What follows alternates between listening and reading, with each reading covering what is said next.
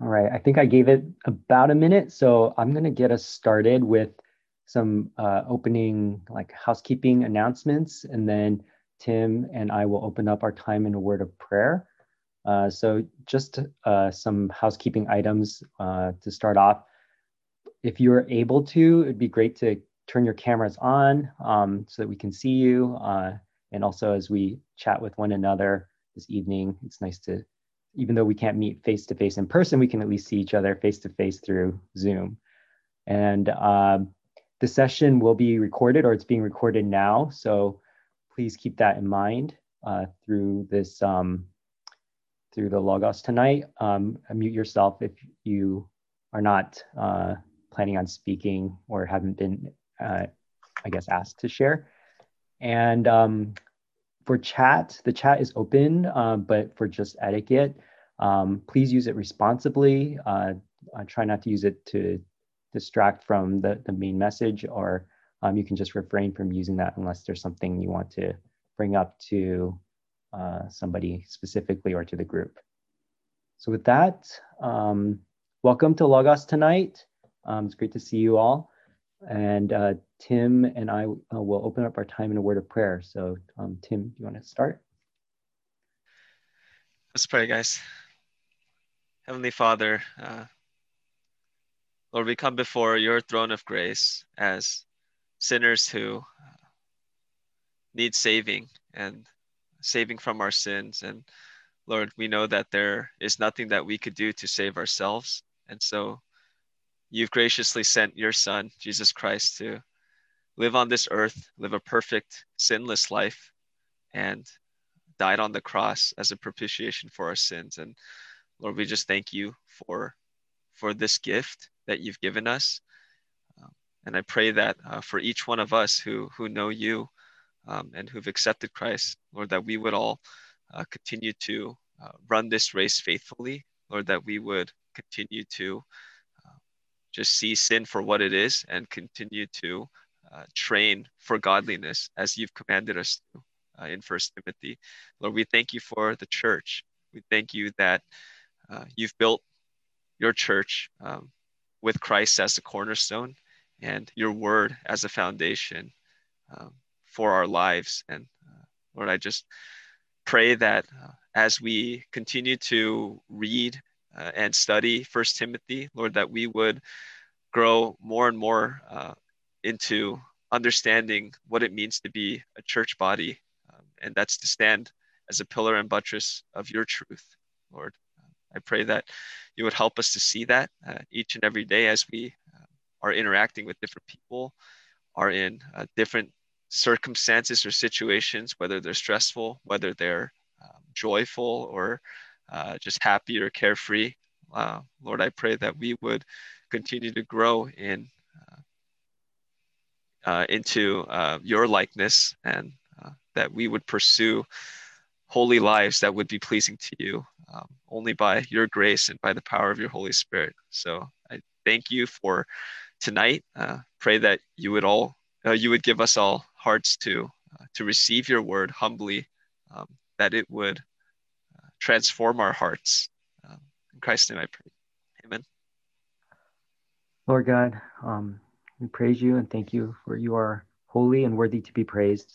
Thank you for being our loving Father and caring for us as your children, and for being a great shepherd who cares for his sheep and the flock. We pray that we thank you for your word, and we pray that this evening that it would be proclaimed boldly and truthfully. We thank you that we can know your word, and we pray that we won't just be hearers of the word, but we would be doers of the word. We thank you for faithful men who will teach, and we thank you that tonight Kevin will be teaching from the word, and we pray that you'd be with him, that you guide him in the words that he speaks, and that our hearts would be softened to receive, and that we would know you better through your the teaching of your word, and that we would live lives that are transformed to be more like your son, and that Christ would be exalted tonight, and not just today, but in every day, and through our lives. We pray that to thank you that you're a father who loves his children, and that you care for us, you correct us, you teach us. We pray that we be humble before you, and even tonight as we gather together. We pray all this in Christ's name. Amen. All right. So now we'll read the passage for tonight. If you have your Bibles, you can open it up to 1 Timothy chapter 4, if you don't already have it there. And we'll read verses, or I'll read verses 11 through 16, which will be the passage today. And after I read, I'll ask our two members who will be sharing tonight. First, we'll ask Justin to share, and then after that, we'll ask Joanna to share. And they'll each share one thing that God's taught them through his word and one prayer request. So I'll read first from 1 Timothy 4, 11 through 16, and then I'll hand the time off to Justin. Okay, 1 Timothy chapter 4, verse 11. Command and teach these things. Let no one despise you for your youth, but set the believers an example in speech, in conduct, in love, in faith, in purity. Until I come, devote yourself to the public reading of Scripture, to exhortation, to teaching. Do not neglect the gift you have, which was given you by prophecy when the council of elders laid their hands on you. Practice these things, immerse yourself in them, so that all may see your progress. Keep a close watch on yourself and on the teaching. Persist in this, so by so doing, you will save both yourself and your hearers. Okay, so Justin, go ahead, and then after Justin's done, Joanna, you can share. Sure. So in our group, we talked about the pointing out about a public ministry as well as a private ministry. We see that throughout the verses, like in verse 11, calls Timothy to set an example. Also in verse 13 about the public reading of Scripture. And in verse 15, practicing these things, immerse yourself in them so that all may see your progress.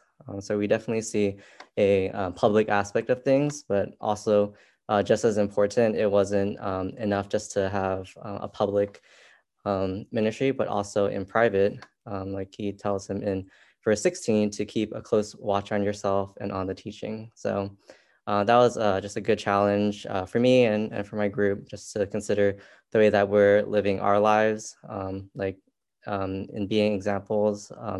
You have to not just publicly be an example in speech, in conduct, in love, in faith, and in purity in public, but also in our private lives as well.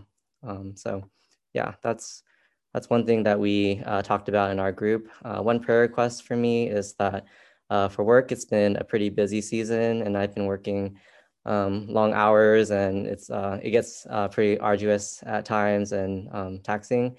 But a prayer request is that in my heart, to have a heart that is working excellently for the Lord and not just for my boss's approval or what others may think of me, or even for myself, but to have a heart that is focused more on my relationship with the Lord, prioritizing my time in reading his word and praying more than the many other fires or things that my work may call me to do.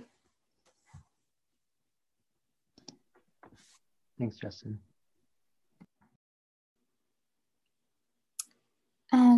For me, I think the things that stood out to me was, as I was reading this passage, that Paul had a lot of commands for Timothy, and even just like going through all these commands, like devote, practice, immerse yourself, keep a close watch, persist, practice. Those seem to just kind of convey an idea of, that commitment and perseverance is needed in order to obey these commands for Timothy. And then verse 16, particularly the first part, particularly stood out. It says, keep a close watch on yourself and on the teaching. And, it just reminded me that, we should be persevering in examining our lives and our beliefs in light of God's word. I think especially during this time when there's just, so many opinions, so many thoughts on things, ideas outside the church, within the church, and even myself. I think it's important for us to really consider whether our thoughts and our beliefs are really submitted to God's word, as opposed to, what we think. And also, just even kind of what we talked about last time, that not only should we have the right understanding of scripture, but we should be living it out. And I know that, this is Paul talking to Timothy, but, something that we should be applying as well. This whole book so far is this recurring theme of really faithfully handling scripture, but also living it out, so that, us as a church can really uphold God's truth, uphold the gospel. In terms of prayer requests, I think that really just as I read scripture, as I learn more from his word, that really I would be growing in loving God.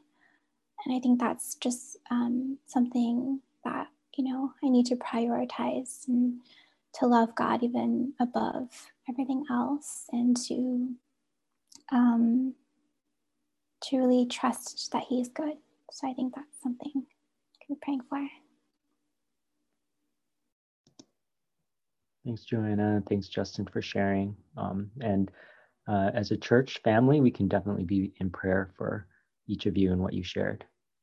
So now we'll transition from the time of sharing to the teaching from God's word. And our deacon, Kevin Au, will be teaching from this passage on a good servant of Jesus, part 2. Great. Thanks, Edwin. Tough to follow up that sharing. Pretty much nailed everything I'm going to say tonight, but that's good. Let me go ahead and share my screen. So apologies if this takes longer than necessary, but Edwin and Tim, I can see you guys still. So if you can give me a quick thumbs up, if you can see the awesome, great. So yeah, good evening, everyone. There are some people here that I have not had the pleasure of meeting yet. So hopefully at some point I will get to meet you guys in person. It feels like it's been a long time since our last Logos meeting. So I think just to kind of remind us all, we introduced last time this concept of being a good servant of Jesus Christ, and specifically what the Apostle Paul tells Timothy about being a good servant of Jesus Christ and how he can be a good servant of Jesus Christ. And by extension, what he's telling us in terms of what matters to be a good servant of Jesus Christ. And today we're going to be continuing the same topic, but we're going to be looking specifically at the verses that we read earlier, 1 Timothy 4, verses 11 through 16. But before we dive in, it's always a good practice for us, and I know that you guys do this in your exegesis groups, but it's good for us to revisit the context always, because as you guys know, these words in 1 Timothy 4, they exist in a historical and a passage context, and we can't properly understand what the words mean without the context through which to understand them. So part of being a good steward of God's word is to do our due diligence with the exegesis and the context. So as far as our chapter is concerned, as far as the book of 1 Timothy is concerned, generally we place this in the later years of the apostolic era. And what does that mean? And why is that important? Because Christ, he had initially given the apostles the task of establishing the church, because they were the ones given revelation of Christ and the authority to represent Christ by virtue of having been with him and receiving the benefit of his earthly ministry. So if you were in the early church and you wanted to know, how do I follow Christ? You go to the apostles and what they're saying. And not only that, but a lot of the apostles' ministry was also accompanied by works and sign gifts to validate that they indeed had this authority from Christ himself and that people should be listening to them. Now, the apostles were human and they would eventually die. And sometimes this was via persecution or by old age. And at the time of the writing of 1 Timothy, it hasn't completely happened yet, but we're starting to near the end of the apostles' ministry and time on earth. So what happens with the church when there are no more apostles? Who does the church turn to speak the words of Christ? Who even has the authority to do that? If the apostles are thinning out, signs and wonders are even phasing out, who can lead the church in a way that truly represents Christ as head and Lord of the church? Now, there's the saying that nature abhors a vacuum. So in the absence of the authoritative office of apostle, something or someone, good or bad, is going to fill that. So the question is, how do we ensure that this apostolic vacuum is filled with the right things and the right people, rather than the wrong things and the wrong people? And this is the background for what we're seeing in 1 Timothy. And it's an urgent question because we're already starting to see the emergence of false teachers in the church. And we've seen that a lot in what we've read in 1 Timothy already. Since the apostles are spread thin and they're not around in every church, some people have seized the opportunity to fill that void and to appear authoritative by making confident assertions of things that are essentially devoid of the true gospel, all while living a life that was contrary to the gospel. And a lot of the book of 1 Timothy is devoted to making this distinction of what is primary and what is essential in the church, and how people ought to behave in the church, which is essentially behave with godliness. So by the time we get to 1 Timothy 4, Paul has described what is appropriate behavior for men in the church, for women in the church, elders, for deacons. And now he is specifically turning his attention to Timothy, and specifically how Timothy ought to behave as a good servant of Jesus Christ. Because as you see, the office of apostle, it may no longer be around anymore, but the ministry that the apostles began is carried on by good servants of Jesus Christ.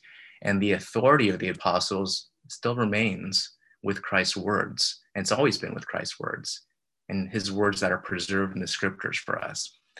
It's no coincidence that the canon, or the 66 books of our Bible, they're nearing completion as the apostles were dying out, because the authority that the apostles had was never their own authority.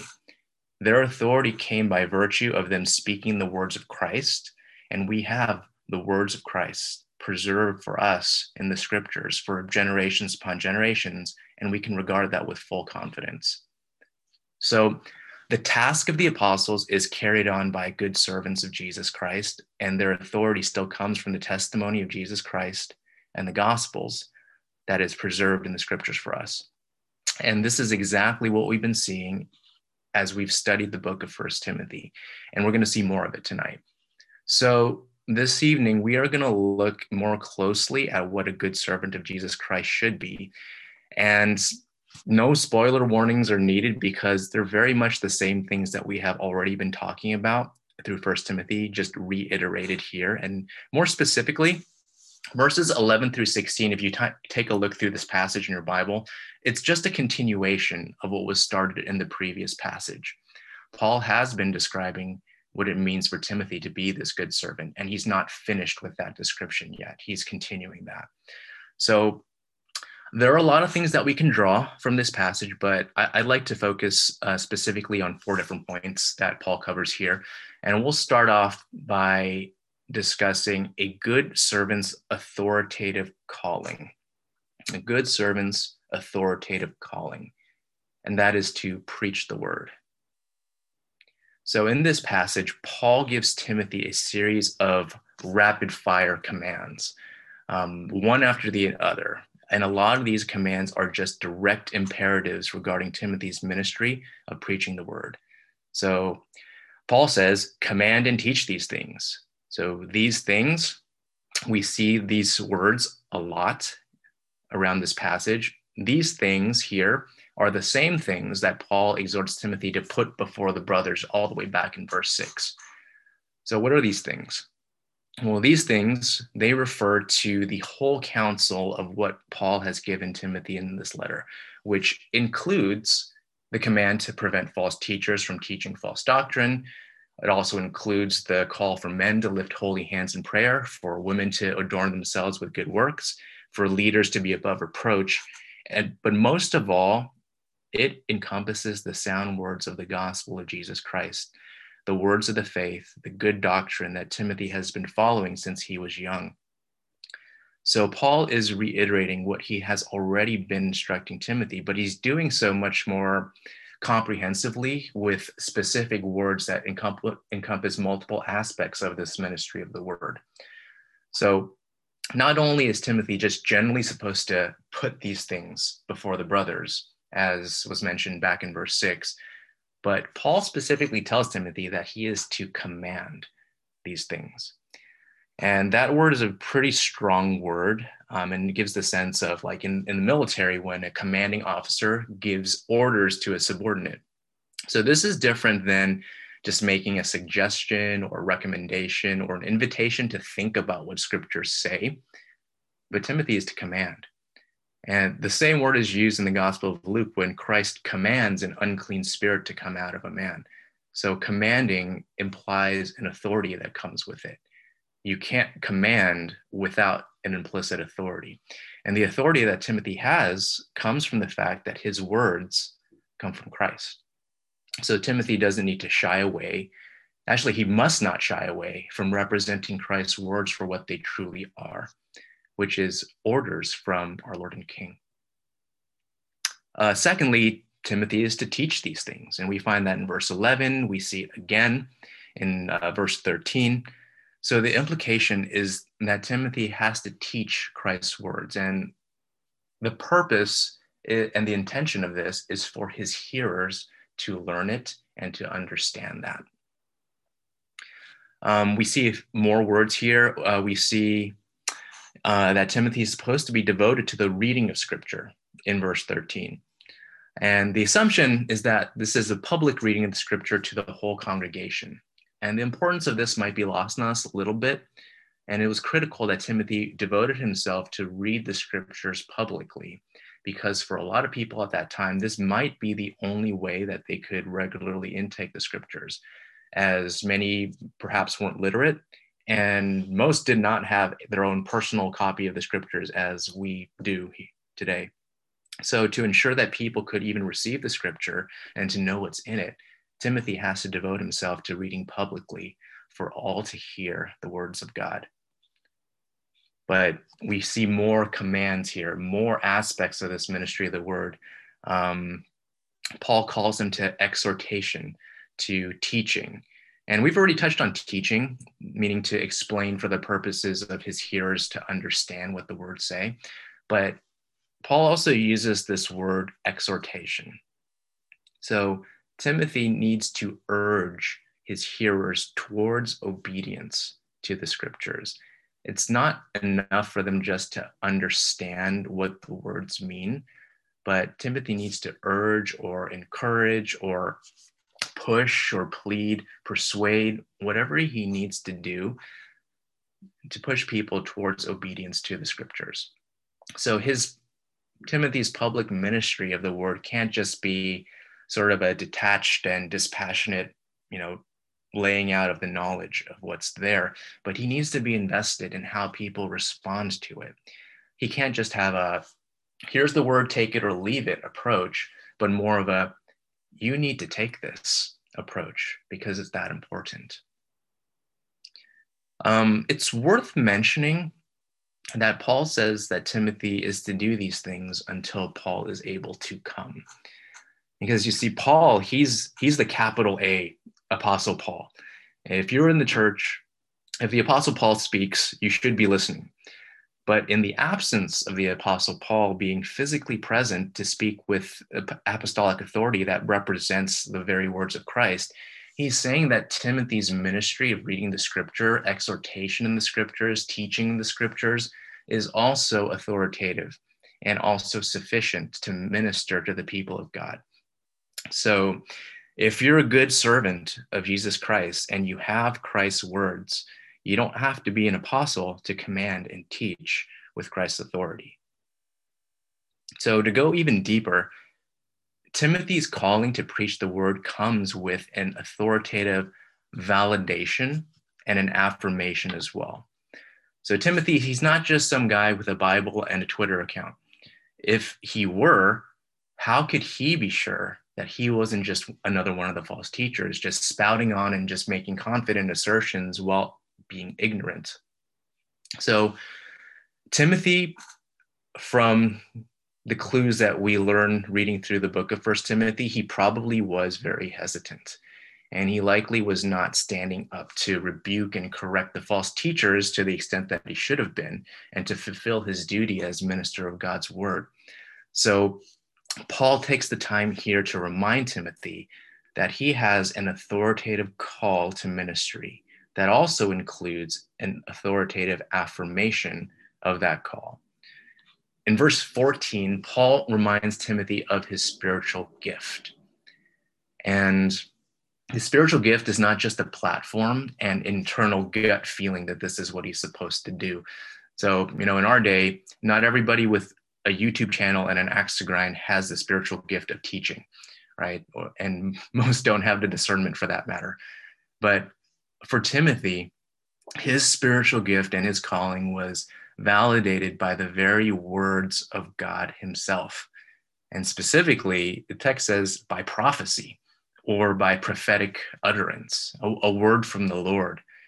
And secondly, this was affirmed collectively outwardly by the laying on of hands of the council of elders, who represent the affirmation of the church and their appointment of Timothy to this task of teaching the word. So these council of elders were presumably men of character, qualified character, who themselves were called into these roles. So Timothy, he's got the authoritative words of Christ. He's been given a gift from the Spirit, validated by prophetic utterance, and also affirmed through men who are above reproach. So he's got all these things going for him. So Paul's command to Timothy is, Timothy, you need to go preach the word, and you shouldn't back down from that. So Timothy probably needed all of these reminders of his authoritative call because he was a younger man. His exact age we're not sure of, but given what's mentioned in this passage, it's very likely that his age was making it harder for some people to give him the same respect as, let's say, someone as like the Apostle Paul. And so Timothy's age might have been an excuse for people not to treat his words with the same or the appropriate reverence. And in turn, Timothy might have been intimidated to faithfully carry out his ministry in light of the false teachers opposing him and making confident assertions. But Paul also commands Timothy to not let his age become a stumbling block for people to hear the truth for what it is. And he urges Timothy to combat this age bias, if we can call it that, by living as an example of the very words that he was preaching. And that's going to be our second point for this evening. A good servant's public example is living the word. And good servant's public example in living the word. Verse 12 says, "Let no one despise you for your youth, but set the believers an example in speech, in love, in speech, in conduct, in love, in faith, and purity." So by living out the kind of life that accords with sound doctrine, Timothy reinforces his message, because the gospel is not just a 4-point outline, but it is also a transforming reality of one's life. So for Timothy, being young doesn't mean that you can't be an example to those people who are older than you. And by extension, being young, it also doesn't give you an excuse to live in a worldly manner. Now, being young is not a reason for your words to be taken with any less reverence if they are the words of God and if they are also validated by a life that reflects the truth of those words. Later on in verse 15, Paul mentions that Timothy's progress should be evident to all. And this is meant to be a public thing, as Justin mentioned earlier. The idea of being an example implies that Timothy was to demonstrate his character in a visible and an outward way. So this isn't to say that his goal should be to be superficial and to just put on a false front or to live for the approval of man. And I think sometimes we can treat it that way, that we may be hesitant to live as an example to other people because we may feel like, oh, we're doing this for the wrong reasons. It's very, very possible that that's true. But Paul here is calling Timothy to demonstrate his true character that had been transformed by the gospel that he had known since he was a youth. So this goes beyond just where you are in your heart. Paul is telling Timothy to take what is true internally and ensure that it's being manifested externally. And why is that important? It's important because look who the audience is here. To whom should he be an example of these things? It's to the believers, to those who believe. Later in verse 16, Paul mentions again, Timothy's ministry is going to have an influence on his hearers. So you see, the purpose of being a public example, it's not for the purpose of any kind of self-glorification, but it's for the others' edification in the body of believers. So the purpose is not for Timothy to exalt himself, but it was so that the believers could see what a life looks like that is conformed to the sound words that he taught. And so that these believers could have a trustworthy model of these things that they could imitate as well. So real quick, what is Timothy to be an example of? Paul mentions a few things here: speech, conduct, love, faith, purity. There are 5 things that he lists here, but those 5 things are pretty comprehensive, aren't they? So Timothy isn't just to be an example in just a few areas, but really there's a comprehensiveness here to his life. And we don't have time to go into all of these list of 5 things, but all of these things are an aspect of a life that is aligned with the gospel and aligned with Christ. And at the same time, these things represent a life that is contrary to the world and is contrary to the flesh. It's very different from the way that the world is living. And of those the 2 things that you can be an example of, Christ or the world, a good servant is an example of Christ. So we've seen that a good servant of Christ has the authoritative calling to preach the word. And we've also seen that a good servant serves as a public example of living the word. But we also see in this passage a lot of words that describe another characteristic of a good servant of Christ. And that's our next point. A good servant of Christ, his stewardship, which is diligence in the word. So throughout this passage, we've seen Paul use words like devote yourself to these things, back in verse 13. Do not neglect the gift that you have, verse 14. We see a lot of words that communicate this extreme diligence to the word. So I'll just put all these out there for now. Keep a close watch, persist in these things. A lot of words and phrases that speak to a kind of dedication and a single-minded diligence that Timothy must keep in the stewardship of the word, both in teaching and in living. Because Timothy has a responsibility. The gift that he had been given by the Spirit to teach the word of God also came with a responsibility to use that gift to the fullest for the Lord. So to not use the Spirit's gift would be to waste it. So the commands here are to really cultivate that. Now, a lot of us here, live and work in Silicon Valley. We're familiar with this idea of venture capital.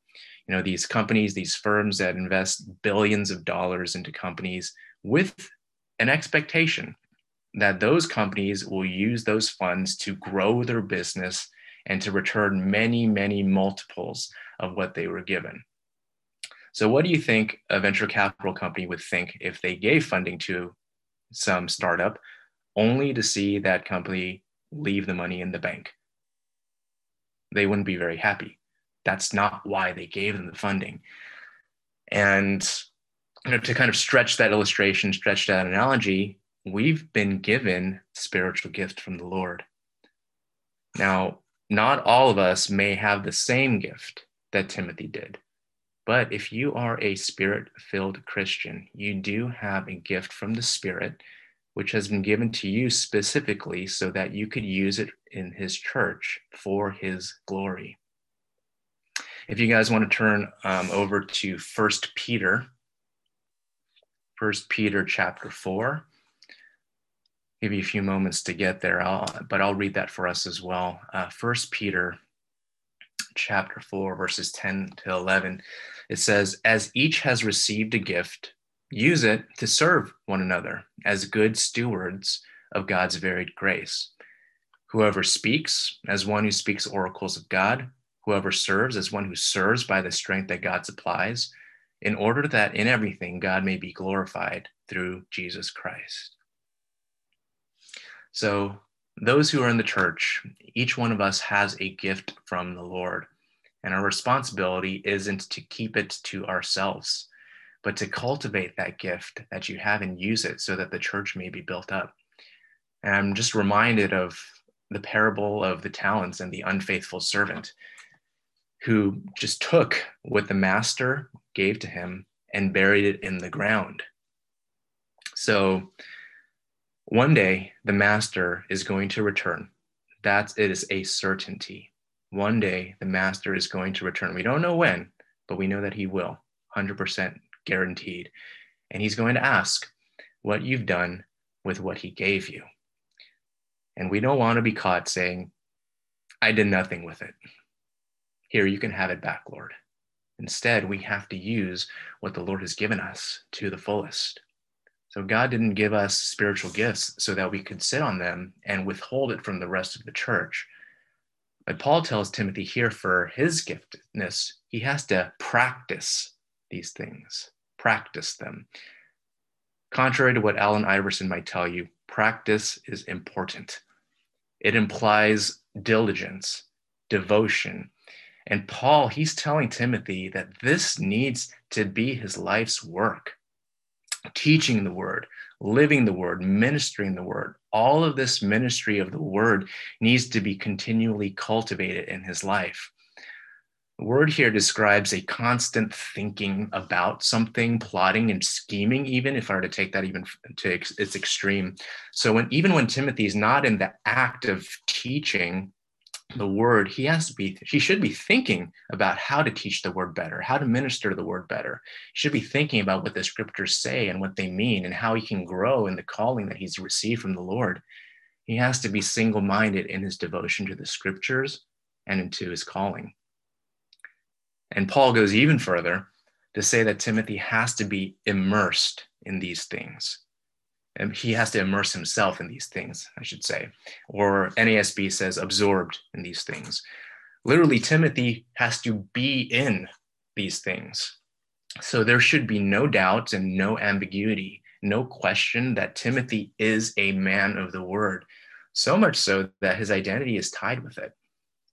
So if you know someone who's obsessed with something, they spend all their time thinking about it, talking about it, reading the latest news and blogs about it. They're so immersed in their hobby that you associate that person with their obsession. But Timothy is to be like that with the word of God, to his calling to minister the word of God. He should be so devoted to the scriptures that's what he's known as, being a man of the word, a man of the scriptures.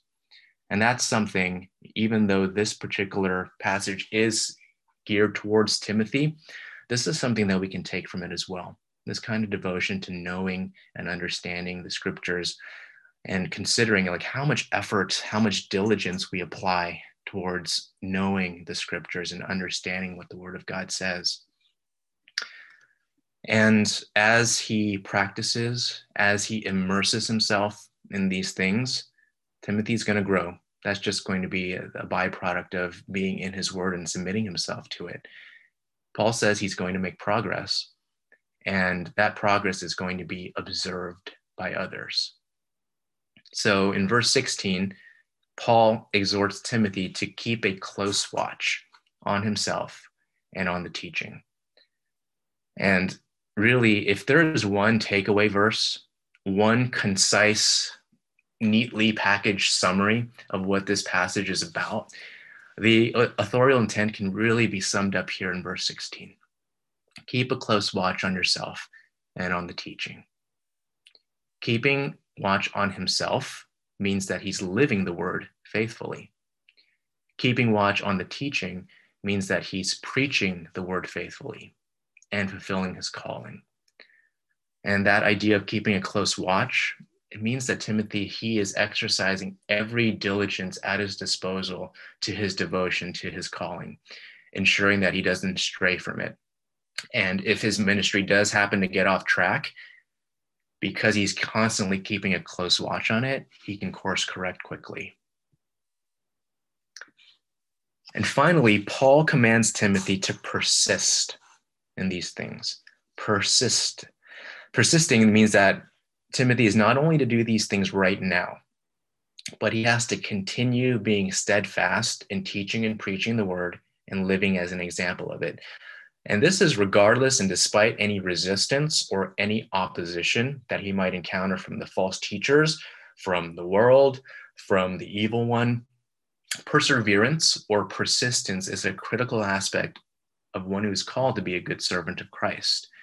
And Christ himself told his disciples, he who perseveres to the end will be saved, even in the midst of persecution, even in the midst of opposition.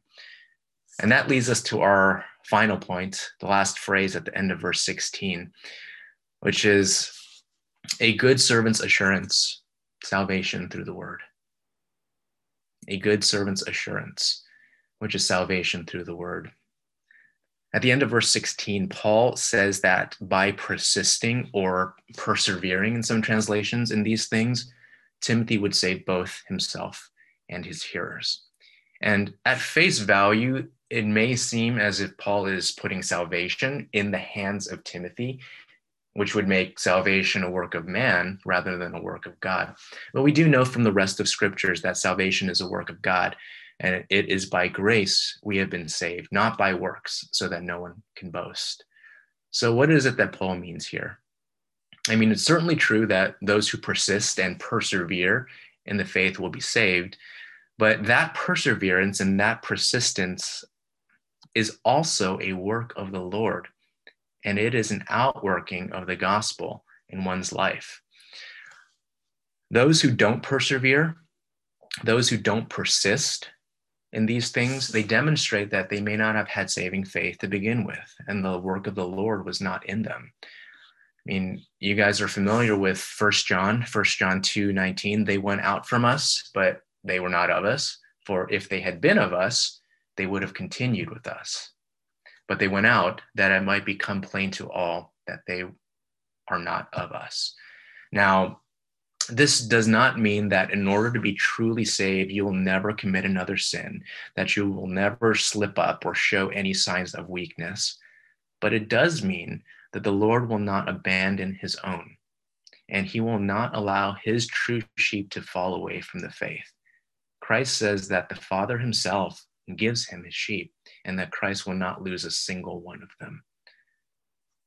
In John chapter 10:28, Christ says, I give them eternal life, and they will never perish, and no one will snatch them out of my hand.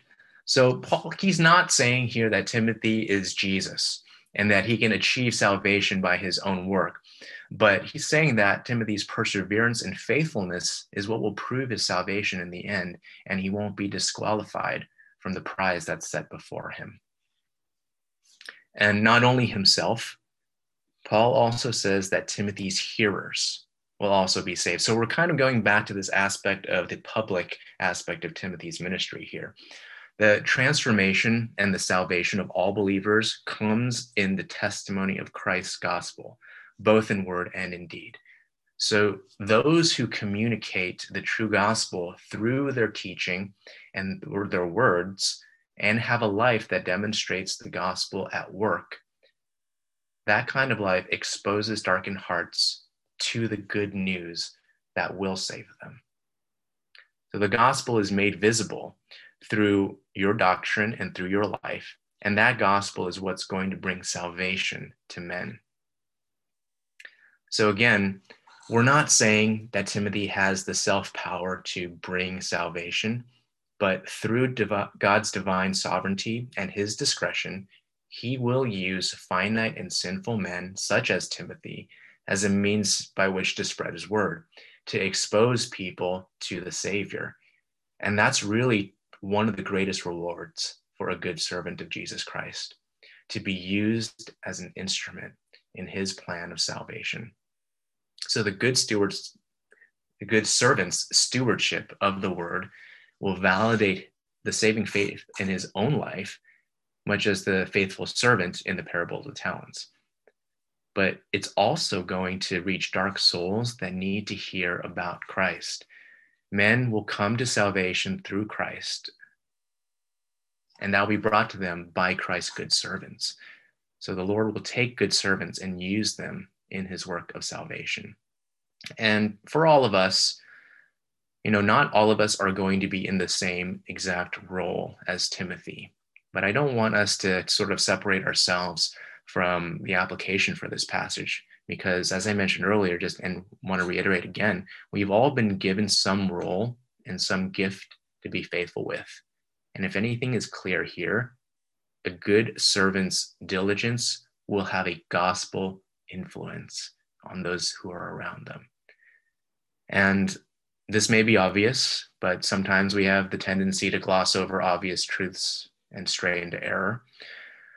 But the salvation of yourself and your hearers, this is an assurance. It's not a command. For as many commands as we have in this passage, as a few of you have pointed out, the salvation of yourself and your hearers is an assurance. It's not a command. The Lord will accomplish his work. That's a promise, an assurance. And our focus and our responsibility as good servants of Jesus Christ is simply to remain true to the sound doctrine and the life that accords with it. And the Lord will use that towards his work of salvation. We might think, well, the Lord will do that. We're not the ones who save here. But the implication here is we can trust the Lord. He will save. He will accomplish his work. He will not forsake his sheep and his people. The master is going to return with plenty of reward for his good servants. And our focus until then is just to be those good servants and being diligent to keep a close watch on ourselves and to keep a close watch on the doctrine that we follow. So that's all I've got for us for today. So let me just close our time in another word of prayer, and then I can hand it back off to Edwin for announcements. Let's pray. Father God, we just thank you, Lord. We know that there are a lot of commands in this passage, and these commands were given from your servant Paul to another servant, Timothy, Lord. And there are so many good things that we can glean from this. And primarily, Lord, I pray for everybody here that we would understand that what you've called us to is a diligence and a devotion and a single-mindedness, Lord, towards fulfilling our calling, to be in your word, to know your word, and to live your word, Lord. And we know that each of us who are in the faith, who are in the church, Lord, have been given some means and some method by which we can bless the body and can glorify you, Lord. And I just pray for each of us here that if we don't know what that is, that we really seek to do that by loving one another and loving you, and that you would really help us to understand what it is that you're calling for us, and that we could fulfill that to the most extreme degree, Lord, that we wouldn't hold back, that we wouldn't treat our life and our ministry as a part-time job, Lord, but that it would be our singular devotion and love of our life, Lord. So help us, Lord, and guide us in this, and give us your wisdom that comes from your word, Lord. So we thank you for the time that we were able to look into your word, and we pray all this in Jesus' name. Amen. Amen. Thanks, Kevin, for the exposition of God's word. And now we'll transition to a few announcements. First off, welcome to Logos. If this is your first time joining, we want to welcome you. This is a ministry of Lighthouse Bible Church San Jose. And we want to welcome you and thanks for visiting. If you want to get to know us better or learn about this ministry, we want to make ourselves available to you. We want to, if you would like to reach out to Teddy Yu or Naomi Yu, if with any questions, they're available for you. I'm going to put their emails in the chat, I think. Bear with me. So, but if you don't know who they are, you can also reach out to me and I can put you in contact with them. Just reach out in the chat there. Next announcement is for Sunday worship. We have indoor and outdoor gatherings available in addition to online streaming. And we have a limit of 50 people for the indoor service. And if you'd like to join for the Sunday service, we have a link for that. I will try to put, sorry, I'm a little bit slow here on the chat. I'll put the link for that as well, or maybe one of the guys can also help me with that in the chat so that you can take the time to fill out the form there if you are interested in joining Sunday worship. Next announcement is for Logos. Next week, we will have our discipleship group sharing and prayer time. And so if you're not in a group, you can reach out to me, you can reach out to Tim or to JC, and we can put you into a group if you're not already in a group. But we'll be meeting in our discipleship groups next week. And we'll reconvene as a large group on March 18th, so Thursday, March 18th for our next large group meeting. And that will be a Q&A with the elders. And then the last announcement I have is for Cornerstone, and Cornerstone is ministry of the church that happens on Sunday from 4 to 5 p.m. And we will resume meeting this coming Sunday on March 7th. And the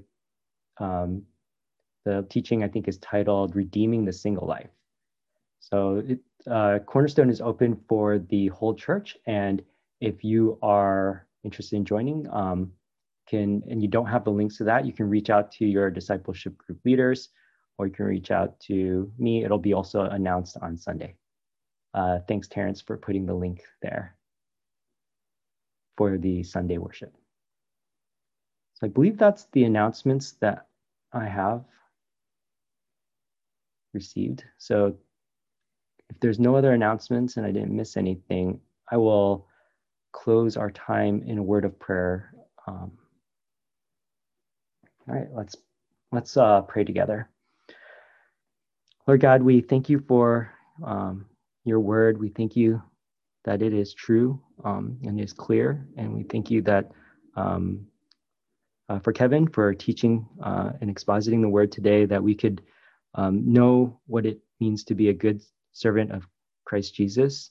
And we pray that we would examine our own lives, that we would walk in a manner worthy of the calling with which we've been called, that we would not be conformed to the world or to be like the world, but we would seek to be more like Christ.